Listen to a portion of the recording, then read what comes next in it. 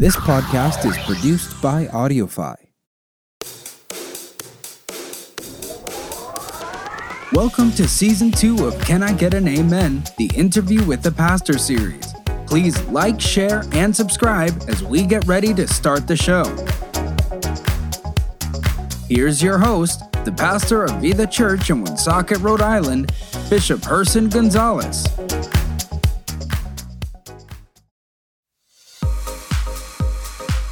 Hello, my dear friends. We are back after a wonderful holiday season. I hope you're ready for Season 2 of Can I Get an Amen? There's some changes this season. In addition to a brand new intro, thank you, Jazz, we have changed the format of the show. All of my preaching sermons are going to be on a podcast called Vida Live. If you want to hear my sermons, and I hope you do, find us at Vida Live, the podcast.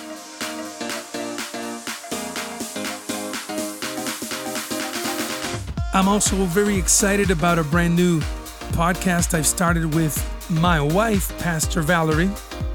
It's called The Story of Us, Herson and Valerie, unlocking the power of every couple's usness. So this podcast is going to be dedicated now to bringing you some of the premier pastors, preachers that I know, not just in the region, but around the country. And I just know it's going to be a blessing to you. God is doing such amazing things all around us, and God is using some pretty fantastic people. Nobody gets there alone, and it's always so kind of refreshing to hear the story of who God used and how God used them to get these pastors and preachers where they are now. My very first guest for Season 2 is one of my best friends in the world. His name is Pastor Eli Serrano. He and his wife, Candy, pastor RWC in Western Mass. Close to 1,500 people coming out for the weekend services. I can't wait to let you hear about how God did what he did there, and maybe God can enlighten you and give you some thoughts about what you're doing if you're leading or pastoring. This is a long interview, so I cut it into two pieces. This is the first part. Coming to you now, my interview with my dear friend, Eli Serrano, right now.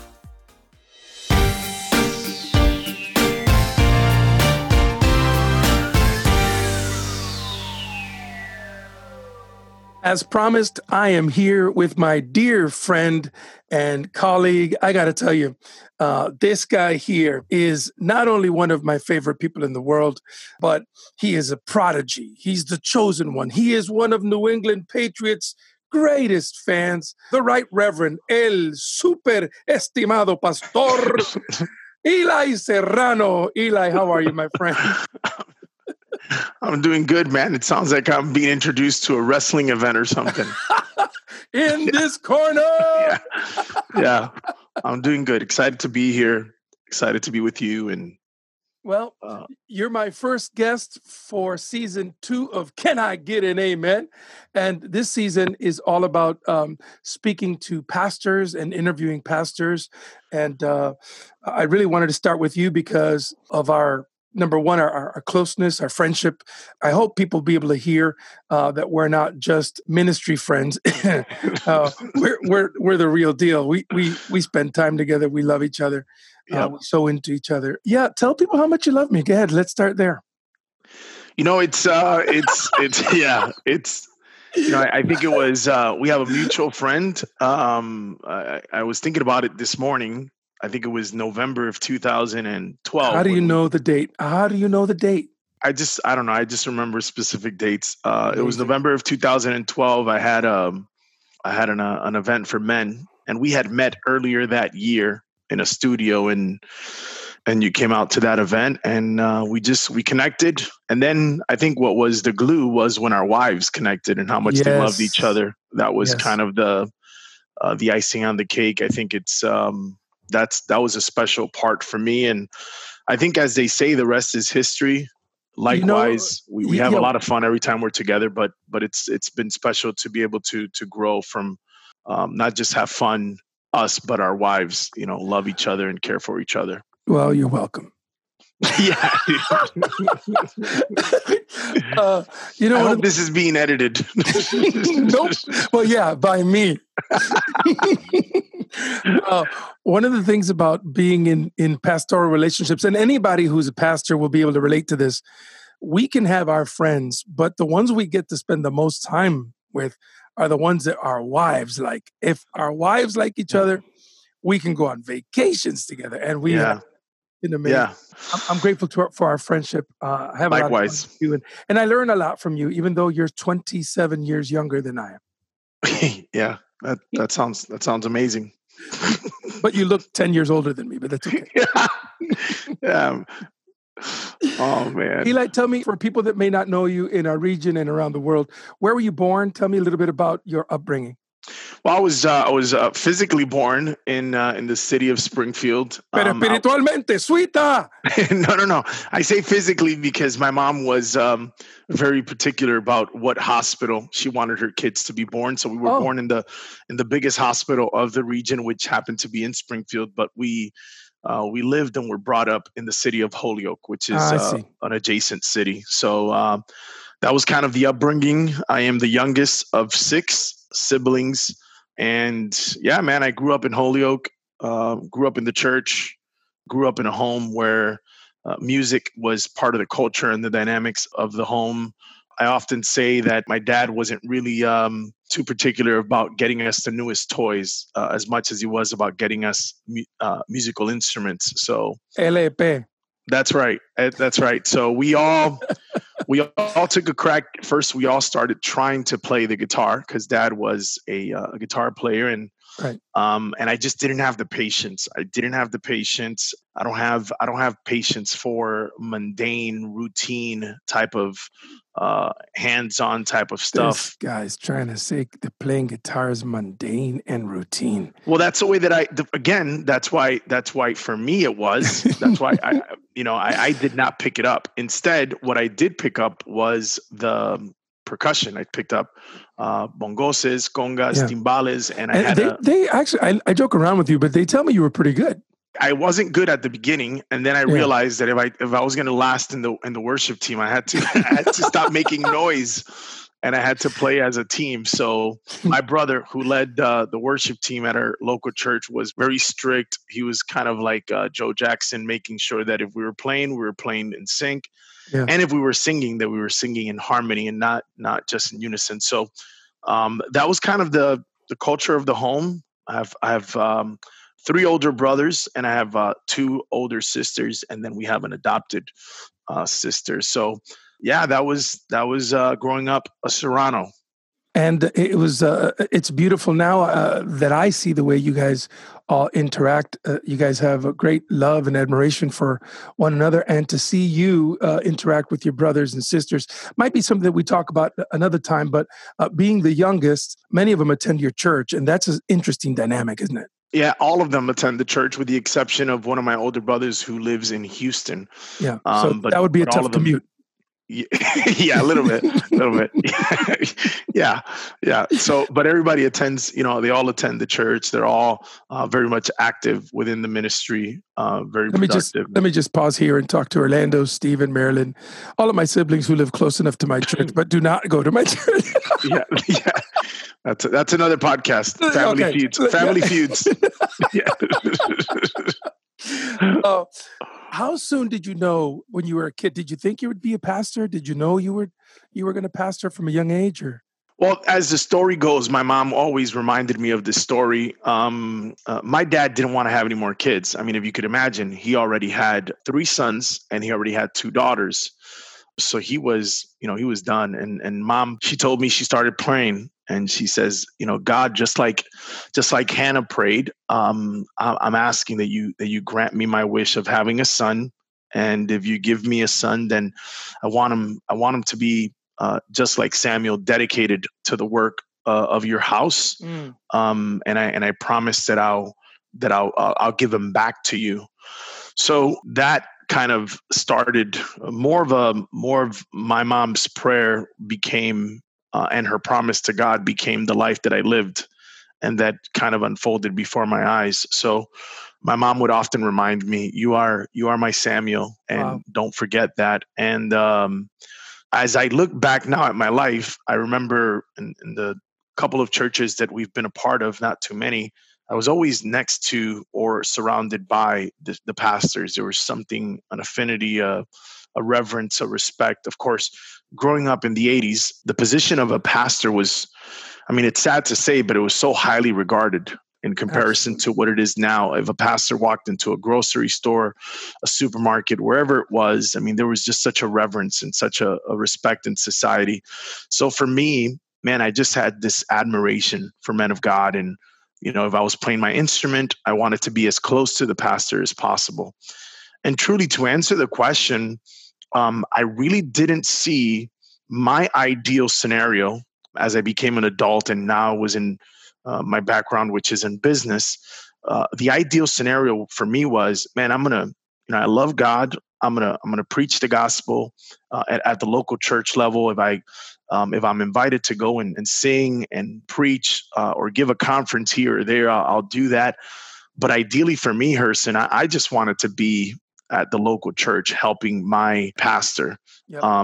You enjoy being a son. That's for me, that's the greatest compliment and position in the kingdom, is the ability to be under someone that loves you and that you love. And that's all I wanted. I saw myself as, and people would ask me, where do you see yourself 5-10 years from now? And I would tell them, man, I just want to be able to, continue to do what I'm doing in business and provide. You were successful in business. You're making decent money. You're doing well. Yeah. And at the same time, leverage the things for the kingdom of God with the financial, freedom that I had, if you will, and be able to bless the house and help my pastor kind of bring to life a lot of opportunities and unique opportunities that we had at our local church. So that's kind of, I had a passion for ministry, but not a passion for the type of ministry that I'm doing now. I was completely ignorant to the thought, the idea that one day I would be a pastor. I jokingly mentioned and referred to you as a prodigy, but you kind of are. Your business acumen fused with your just raw intelligence, your ability to see things and be able to make things happen, create things out of nothing. It's really something that I've really enjoyed watching and gleaning from you. But when you became a pastor, when you were called to the pastorate, were you surprised by it? Did it catch you off guard? Or it wasn't something, obviously, like you said, it wasn't something that you were sitting pining for, saying, "Oh, I can't wait to be the number one. I can't wait to do this myself." I remember years ago, it was sometime in 2003. I remember being in front of my house in our first home, and there's a lot of leaves out, and I was raking leaves. I just felt, I would pay to see that. I was, man, I set myself up. The Spirit of God just kind of spoke to me as I was working outside of the house, and I just felt the Lord speak to me and say, in 6 years, your life is about to change. Wow. Of course, God declares the end from the beginning, as the Word of God says. So you think about stuff that's not, even you try to forecast what the Word of God means, and sometimes you could be accurate, but then other times, you're just not. I was young. I was only 23 at this time. God is speaking to me about, this is going to, I was 21. God is speaking to me about, hey, this is going to happen. And I'm saying to myself, okay, amen. God is going to do great things here, and God is going to do this. And right. and I'm just excited to go back to the local church. So to answer your question, it was Mother's Day of 2008. And I went out to preach at a local church. The pastor had asked me to come in and speak. And when I was done speaking, there was a woman who called my wife and I to the front and to pray for us. And she gave us a word that day. And part of what she said was about a ministry that was being birthed. So to answer your question, the best way that I could describe it is I was blindsided. I was blindsided by the fact that I was not accurate as it related to discerning what is it that God had spoken 6 years prior. And indeed, what God, wanted to do in my life was to call me into this that I knew would just change my life forever. Yeah. And there was just no turning back. So that was the moment. It was Mother's Day of 2008 that changed everything. And then from that moment on, from Mother's Day of 2008 till the end of till basically till the summer when it was confirmed, it was just word after word, dream after dream, situation and circumstance after circumstance that just kind of There was no running from it at that there point. was there was no running from it. I was being persecuted. I felt like I was in a shoebox running from Yeah. God. You can't. But in the meantime, God is surrounding you by people. And one of my favorite things, and I love a lot of things about your ministry, but when you talk about your founders, your eyes light up. I mean, there's a Yeah. joy in you, and you love to recognize the founders. Tell me about the couples, those founders, and how meaningful, how great a role they played in establishing what would eventually become Restoration Worship Center. Yeah. For me, it lights up, man. I'm fortunate. I pinch myself because I'm doing ministry with friends. I'm doing ministry with friends that I get to do life with and ministry with. And I'll explain myself. I grew up, and my dad, for whatever reason, my dad really did not have a lot of friends. My dad he could be very charismatic, very outgoing, very friendly, but he was very much kind of introverted. Now that I look back at my life and look back at my dad's life through the lens of ministry, man, I just feel in my heart that dad needed a pastor. Dad needed a shepherd to be able to push him and to help him. And I say all that because growing up, I didn't see that my dad valued friendships. As I came of age, I wanted to be completely the opposite of that. And I wanted to kind of value, invest time, energy, and resource in friends. And the reality is, you said something earlier that I can't take credit for when you said, Eli, the word prodigy. Truth is, man, none of us are self-made. We all have men and women that have invested a lot of time, energy, from the old viejitas growing up in the church who would invite me over for dinner. Yeah. And older ladies who would invite me over for dinner just to feed me and to encourage me. Those, to me, those were lessons that I'll never forget. To the friends that I have now, like yourself, and other friends that I have around the world that invest time in me. So when it comes to my founding team, my core team, these were all friends. These were friends that I had met, most of them through church, if not all of them actually, through the circle of, hey, we're serving God, we're contemporaries. So it was all kind of, I look back at it now, God was putting the pieces in place for what today would be the ministry. And these men and women are really, they were, when I say they were friends first, they would go over the house when they were struggling with anything, whether it be frustrations in their marriage, in life, in parenting, or even spiritual frustration, feeling maybe like they didn't completely understand everything that was happening around them, or leadership wise. We would get together. Candy and I would host them, and hey, we get a coffee pot going, and before you know it, it was 10, 11, 12 o'clock at night, and we're talking and we're loving on each other, but we're friends. We're not all in the same church. Most of us were not even in the same church. We were just connected via the region. We knew of each other. We loved each other. We would just hang out with each other, and then everything changed. Everything changed in 2008. Would you say that you were low-key pastoring them at that time, giving them advice and counseling them? Would you say that was already forming, or was it sort of just mutual friendship at that point? I didn't see it that way, but I had a friend of mine. I had another pastor tell me that. He said, Eli, I don't know if you've noticed, but you had been pastoring them all along. Yeah. And so sure enough, I mean, there was a level of respect. They kind of saw me as the old soul. They kind of saw me as, man, this kid is, he's our age, but he's doing different things. And So, and I was mutually intrigued with them because of the high value that I put on friendship. So it was really, I feel fortunate. I read a statistic about 6 months ago that said that within 2 years of a church plant, 60 to 70%, I believe, was the number of the core team has left the church. Yeah.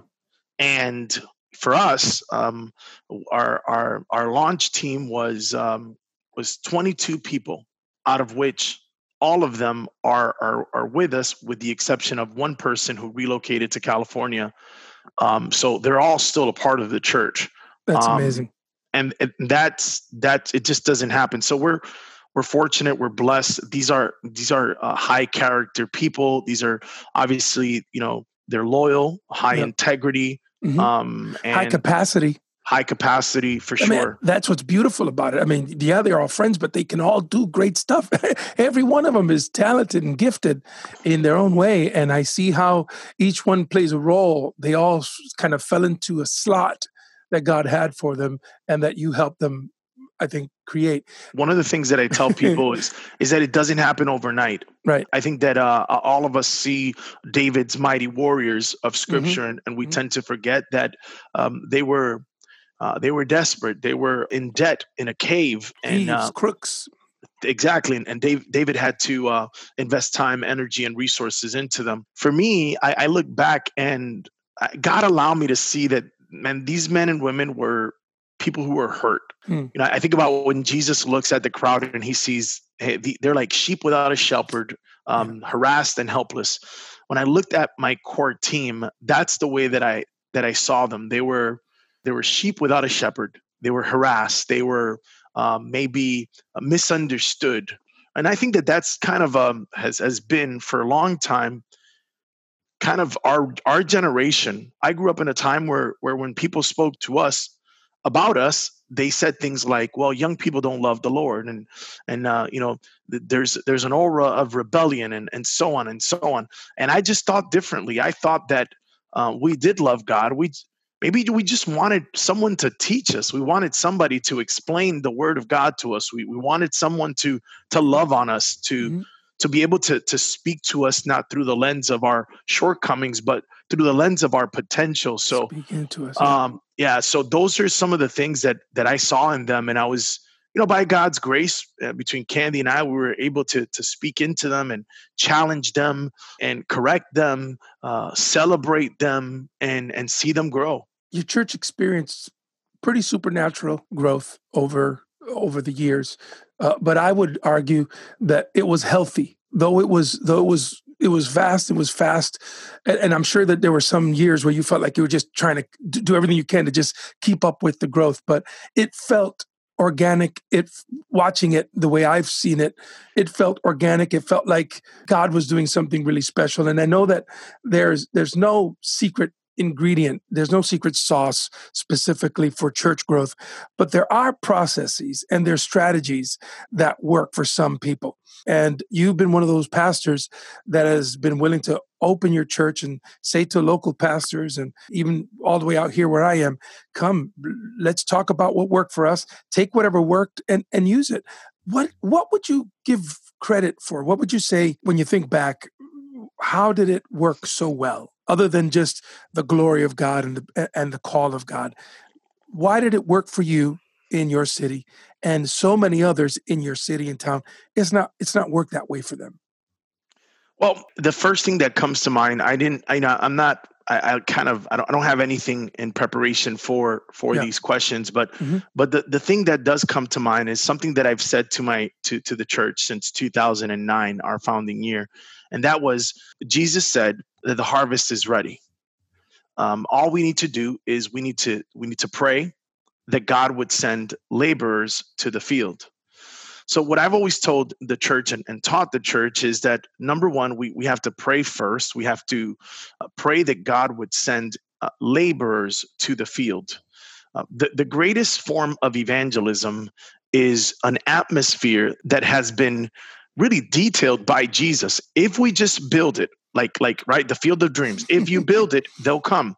You have to understand, when we planted when we planted RWC, I didn't know about ARC. I didn't know. For those of you that don't know, ARC is Association of Related Churches. It's a church planting network, which is an amazing church planting network that now our church sows into and helps launch churches around the world. We didn't know about ARC. We didn't follow a blueprint, say, of to-dos. As a matter of fact, we made plenty of mistakes now when I look back at it. However, there was this childlike faith to believe Scripture for what it said. And Jesus said, if you just pray that God would send laborers to the field, then that's it. So what we focused is that understanding that laborers are sent to the field, but must still be trained. They themselves must still be trained. There's an atmosphere, there's a culture, there's a vision, there's a mission. So for us, we focused, even in 2009, our first year, we focused a lot on training. We put a high demand on training, on infrastructure, on teaching people. This is who we are. This is what we do. We're not going to be the jack of all trades and master of none. We haven't been called to do 100 things. Let's just do these 2-3 things. Let's do them right. Let's do discipleship right. Let's do creating an atmosphere that guests will feel loved, encouraged. Let's do that right. Let's create an atmosphere for children where they feel empowered. Let's do that right. So for us, it was creating an atmosphere where we would train up leaders and position them. And this is a lot of intentionality. This is a lot of planning. This is a lot of writing, a lot of, okay, let's cross that idea. That's not for now. Let's implement this. There's a lot of tweaking. There's a constant change.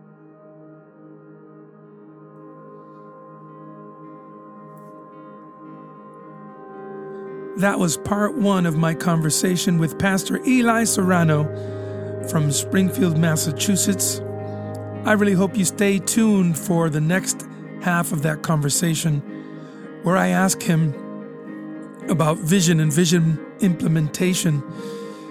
I ask him why so few pastors are able to effectively implement the vision that they have, and boy, he's got some good insight. So I hope you tune in next week for the second half of my conversation with Pastor Eli. Thanks for tuning in to this episode of Can I Get an Amen? God bless you. Thanks for listening to Can I Get an Amen with Bishop Herson Gonzalez. Follow him on Facebook at Bishop Herson Gonzalez.